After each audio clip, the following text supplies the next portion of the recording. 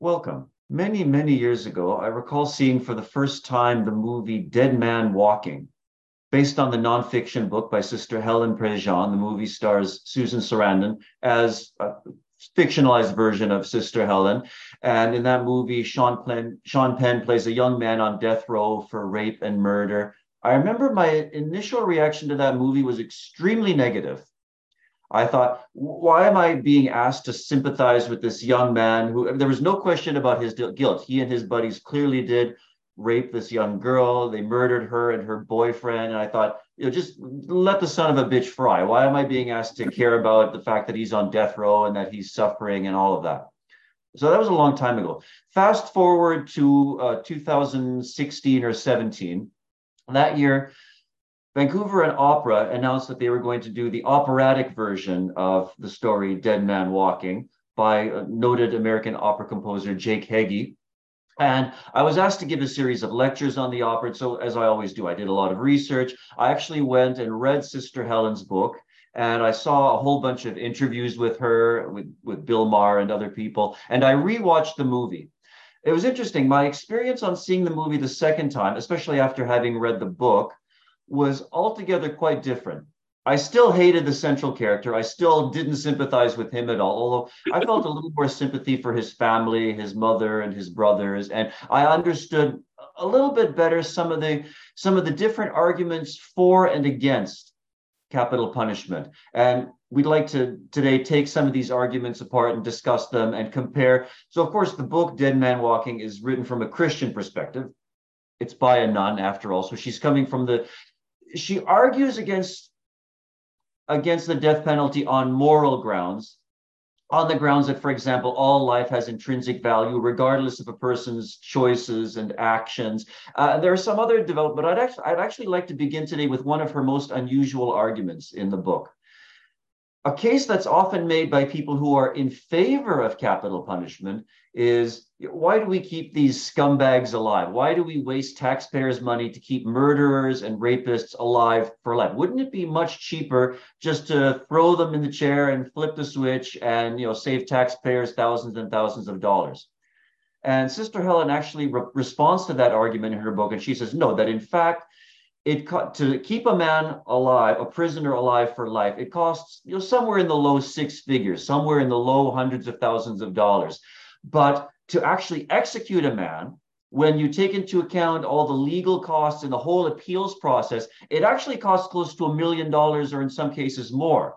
Easily, yeah. And so I'd like to begin with, and now I don't, it's been some years since I read the book, so I don't recall what studies she cites or what facts she gives. So I have to call here on a higher power.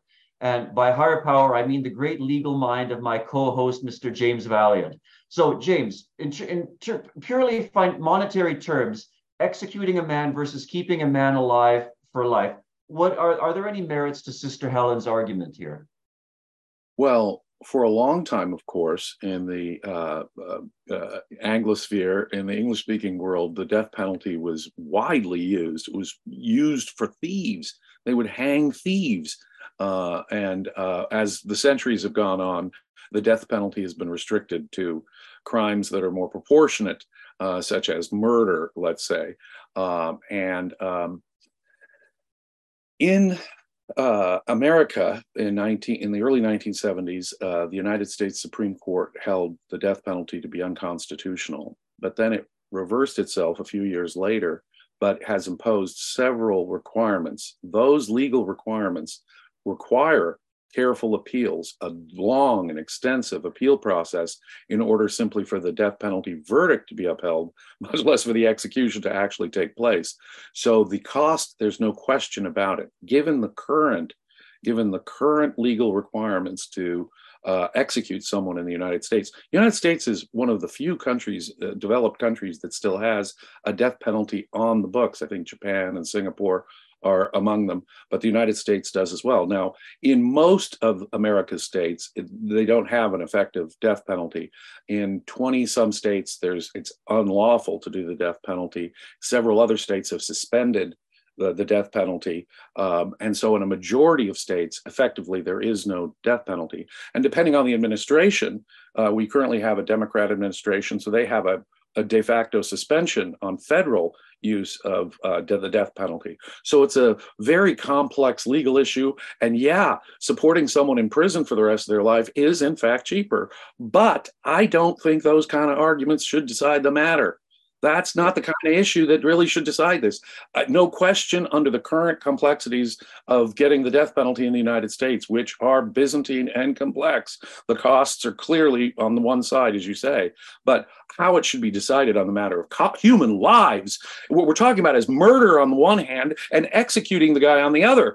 I do not think money should be the consideration here when we're talking about human lives. So that, I think, is a particularly poor argument to make. I think it really should come down to the philosophy of law. And this is where the philosophy of law really needs to govern us.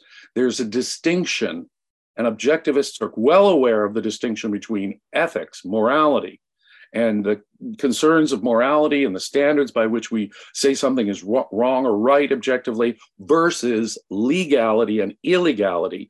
Yes, it's a subset of morality, but it is a narrow subset of morality law.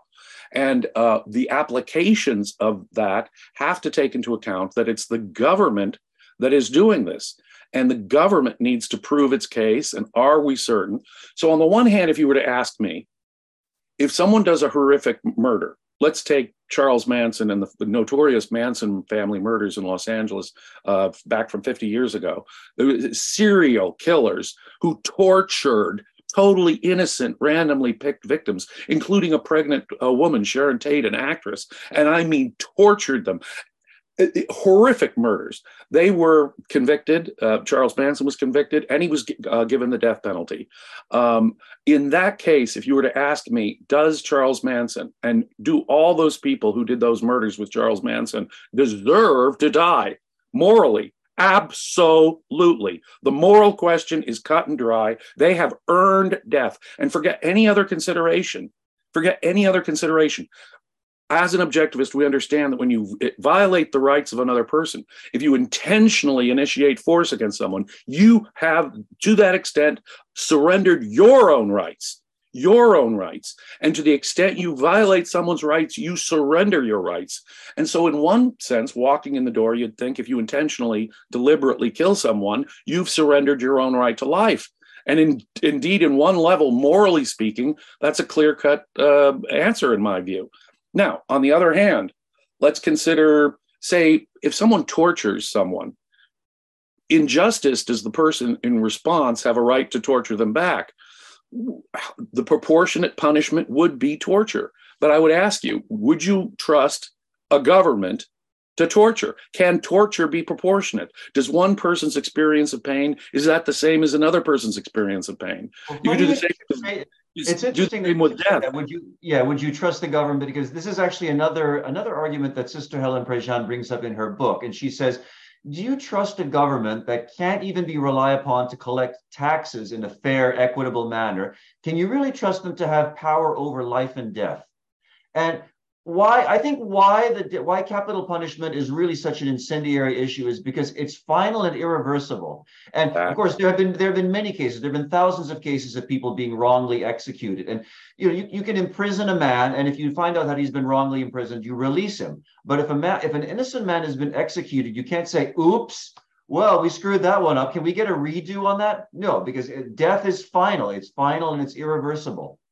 That's exactly it. So whatever our moral position on what the person, quote, deserves, we have to take into account that this is the government doing it, and human beings are not infallible. Now, it is true that to get any criminal conviction in the English-speaking world, you need to prove to a jury beyond a reasonable doubt. The evidence has to be so powerful, they have to have reasonable certainty to convict the person. If you have a doubt, Nicholas, if the prosecution has put on enough evidence to make you think, no, they probably did it. No, this is the guy that probably committed the crime. But you have a doubt based in the evidence, a non-arbitrary doubt. You vote not guilty, even if you think he's probably guilty, you vote not guilty, as the judge instructs you, because there's a doubt. This is true for any criminal case. When it comes to capital cases, there's an additional level. In America, we have a shadow of a doubt standard. There can't be any remote doubt in your mind before the jury says death penalty. So we have the prosecution has the burden of proof. It's a high level of proof. Judges are reviewing this. If there is a capital sentence, death penalty, there are automatic appeals built into this. Now, since the death penalty was reinstated by the Supreme Court of the United States, they've put on all kinds of restrictions, which have added to this expense of the legal expenses of going through the procedure of executing someone. Minors cannot be executed. People who have developmental issues mentally cannot be executed. There has to be a specific and truly aggravating factor to the murder. But, there are all kinds of and since the death penalty was reinstated almost 50 years ago now by the Supreme Court, there have been nearly 2,000 people executed in the United States. None of them has been exonerated. There have been a number of people who were found guilty and given the death penalty as a sentence, but before their execution, they found the exoneration. And in that case, the exoneration might only be reasonable doubt. The person might still have probably killed the person, let's say, but there was a reasonable doubt, and therefore that was enough to exonerate them. Because remember, not guilty does not mean factually innocent. It simply means that the prosecution hasn't proved their case beyond a reasonable doubt to a unanimous jury. So I need DNA, but imagine, if you will, a live camera catches a person committing murder.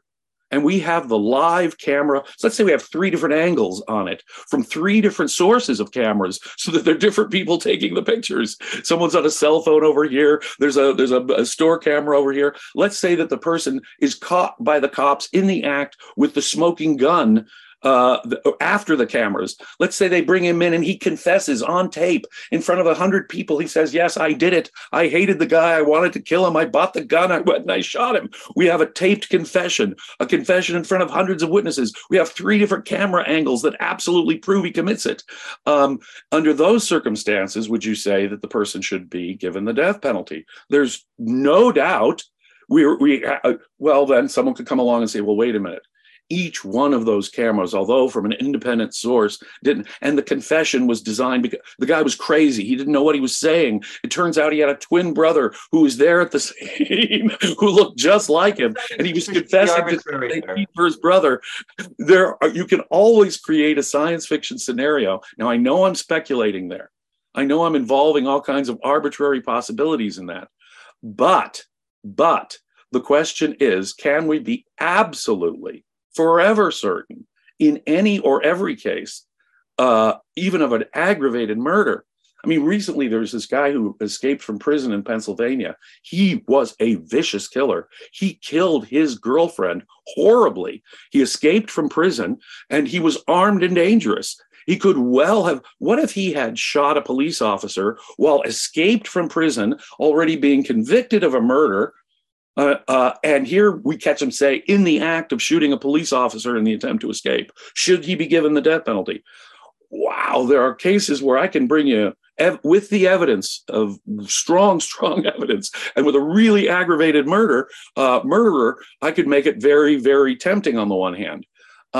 For you to say, yeah, there's the only thing to do is to, in justice, kill him. And the question is justice. It's not a question of sending a message. It's not a question of all these other theories about, no. The man has earned death. The question is, have we proved it with such certainty? And thank goodness that none of the people actually executed in America since the death penalty was reinstated almost 50 years ago, has been exonerated after the execution. Were that to happen just once, think about it, just one innocent man being executed wrongly for a murder, it would seem to me that would vitiate the entire system. That's the kind of extreme case here. I can understand where reasonable minds might differ, but it would have to be at these extreme end cases where the evidence is so overwhelming and the crime was so aggravated that, legally speaking, it would be justified. But I ask you to think about it. Are humans infallible? Is it possible that some kind of evidence could come up? And how many wrongful executions are morally permissible? I say none. So my own view. Was it Lord Blackstone who famously said that better for 10 guilty men to go free than for one innocent man to be imprisoned? I think that's really the sentiment here. Yes, indeed. And it's a famous dictum in the English American legal system. That's our attitude. The attitude in the Anglo-American legal system is we'd much prefer guilty people to get away with it, and 10 times the number of guilty people getting away with it than for one innocent person to be wrongly convicted. And you know something, if I put you in jail even for 10 years wrongly, at least there's some way, if it turns out that the government was wrong, we can do something to compensate you. As you pointed out earlier, the finality of the death penalty makes it impossible to go back and even attempt to make any kind of restitution or make this good. And there's no way of responding to it in justice. The government will have done then an injustice, a horrific injustice for which there can be no even theoretical compensation. So I have to say to you, as in my opinion, I am generally speaking opposed to the death penalty on principle. I'm open to arguments. I'm open to arguments on a specific case where it's really super overwhelming in the evidence and it's really, really aggravated in the crime. But it would have to reach that level for me to be satisfied. And it would involve far fewer, even under the current American system, far fewer executions and death penalty verdicts than we currently have. So I'm generally opposed to it as a legal penalty. And that brings us to Ayn Rand's own view of capital punishment. So she said she was not opposed to capital punishment on moral grounds because, as you've already pointed out, a person who initiates force, commits violence against another person, thereby forfeits their own rights. She said specifically that she was opposed to capital punishment on epistemological grounds. And that's really what we're talking about here. That in the case of something which is so final and so definitive, the standards of certainty have to be so high. Look, as objectivists, we know human beings are not infallible. Even a system which requires evidence, real evidence, and goes only by logic and the evidence, and has juries and judges reviewing it and reviewing it and reviewing it, can all those people still be fallible? Yes. Human beings are fallible. We can make mistakes. Things that look obvious can, in another context, suddenly look entirely different. And that guy who made the confession was really taking the rap for his twin brother. I hate to use that kind of weird example, but what if it was his twin we got on film doing the crime? What if it's his twin brother trying to take the rap for him, or was just crazy in admitting the crime? All of those possibilities, if we're going to execute someone, have to be eliminated. Now, think about that logically. Proving a negative is what, in effect, we have to do. We have to prove it with such certainty that any alternative is impossible. Now, is that in certain situations practically doable? Yeah, but it's so rare. It is such a rare phenomenon where you have all this evidence that makes it absolutely certain. And that's why we have this beyond a shadow of a doubt standard in America when it comes to the death penalty, as opposed to beyond a reasonable doubt standard when it comes to all other criminal convictions. Right. Now, speaking of Rand's view of capital punishment, in doing research on that specific topic, two of the top Google searches that came up, or Google search results that came up, were a pair of articles from the Atlas Society. I want to get your take on this. Each one taking a seemingly opposite position from the other one. One of the articles, which was from, say, 2 decades ago, was very pro-capital punishment, saying, yes, justice demands it, morality demands it, that murderers be executed. The other article, which was written maybe a little more recently, say a decade ago, was essentially quoting and explaining Rand's own position that on epistemological grounds, it's highly dubious. And I just find it very interesting that an organization would put out 2 articles on the exact same topic, but from slightly different perspectives. Now, of course, as objectivists, we do often disagree on certain concretes. But what do you make of this sort of strange disconnect between the ideas behind they were by 2 different authors, of course? I think it's, as I say, I think it is a debatable issue, and one that objectivism proper doesn't have an answer to. That is to say, Ayn Rand did not have a fully developed philosophy of law. And for that, you'd need, obviously, highly specialized knowledge in the law. That I'm trying to bring a little bit to bear here, so that people get an idea of the parameters, the epistemological parameters that Ayn Rand is talking about. But clearly, the first article, in ignoring the epistemological aspects, the reasons that caused Ayn Rand to regard a death penalty with such dubiousness, with such a grain of salt, have to be taken into account. You really have to take into account. There are a lot of libertarians out there. Take the late Murray Rothbard. He thought that if you caused someone to lose an arm, say, you thereby had the right to take that person's arm, cut that person's arm off. Well, that sounds pretty biblical to me. Well, for him, a set of proportionate, true proportionate justice would mean I get to cut off your arm if you cause me to lose my arm, and we can negotiate a settlement. Says Murray Rothbard. I don't think we should go around cutting people's arms off, torturing people because they were tortured. That isn't proportionate. Your arm is not my arm. Your experience of pain is not my experience of pain. That's all quite subjective, in fact, rather than being the objective thing that a lot of libertarians think it is. And so I think the first article probably reflects this nutty libertarian view that some take, like Murray Rothbard: you kill me, I have a right to kill you, even 6 months later. Now that seems to me asking for anarchy and gang warfare. No, the government has to be the monopoly doing this. And sometimes the government can't give what you and I would think would be the full. I mean, even say put you in jail for 6 months for some aggravated theft case. Is that going to be the same 6 months for every 6 months that every person gets for a theft? No, we can't really do it in terms of this is the punishment that precisely matched that. The most we can do is say crimes of this category get the same kind of treatment, and this is the appropriate kind of treatment. You're never going to have justice in that sense if you want to inflict every little ounce of pain that the criminal wanted to inflict.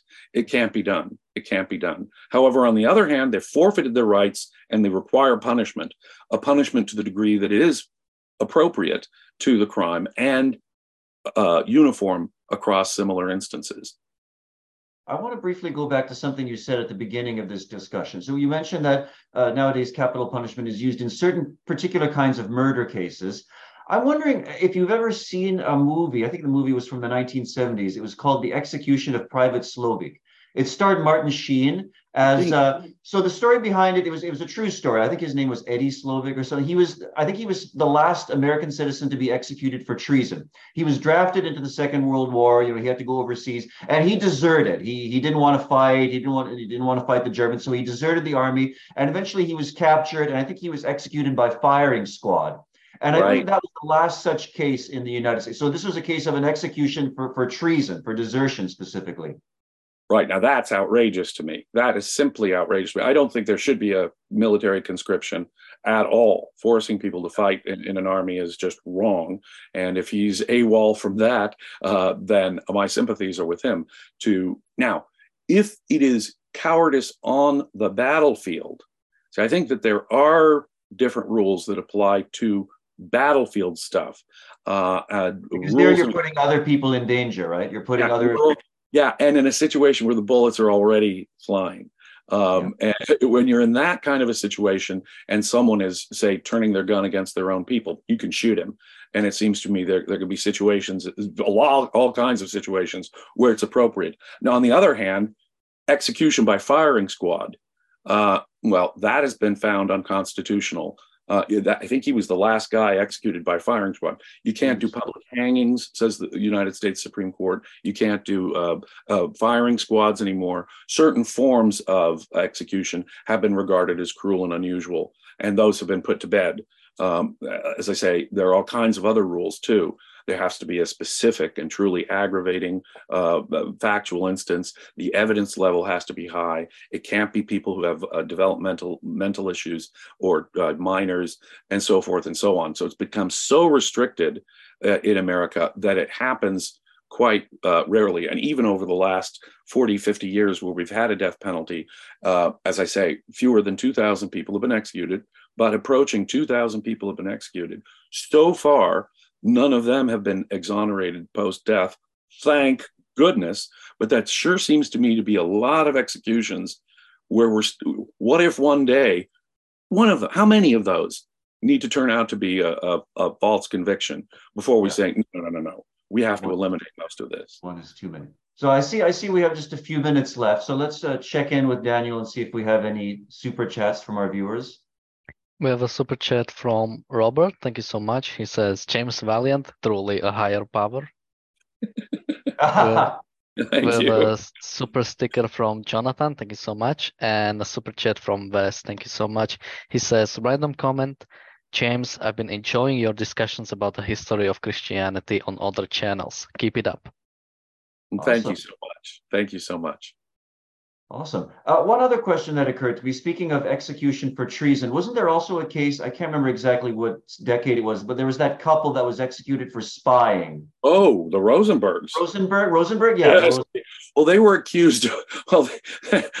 Mr. Rosenberg was working for the United States Army, and he was one of those who probably supplied the Soviet Union with the secret for the nuclear bomb back in the late 1940s. Now, I think that we found another person who is also working for the United States Army, who was their primary source, but I think the evidence is pretty sound that folks working for the United States Army were also working for the Soviet Union and delivering them information on the nuclear bomb. Would you think do you think capital punishment would be justified in a case like that? Boy, but no one has died yet. They gave the bomb. Now it's a threat that they put the entire Western world for the next 50 years is living under the threat of Soviet nuclear missiles down there aimed right at their face. And so the Western world is now facing the threat of mass annihilation. Now, think about that. Still, on the other hand, there were doubts. There were people, mostly I think wrong, but there were people who rushed to the defense of the Rosenbergs and said they were wrongly accused. If that's the case, if they had evidence that that was the case, then think about it. We have just executed totally innocent people who didn't threaten the lives of millions. I think they did. I don't think since anyone actually died, it should have been the death penalty. That's my view on the death penalty. No one's died, even if it was a military secret like that. On the other hand, what a horrific thing they did do. What a horrific thing they did do. That's the tension here.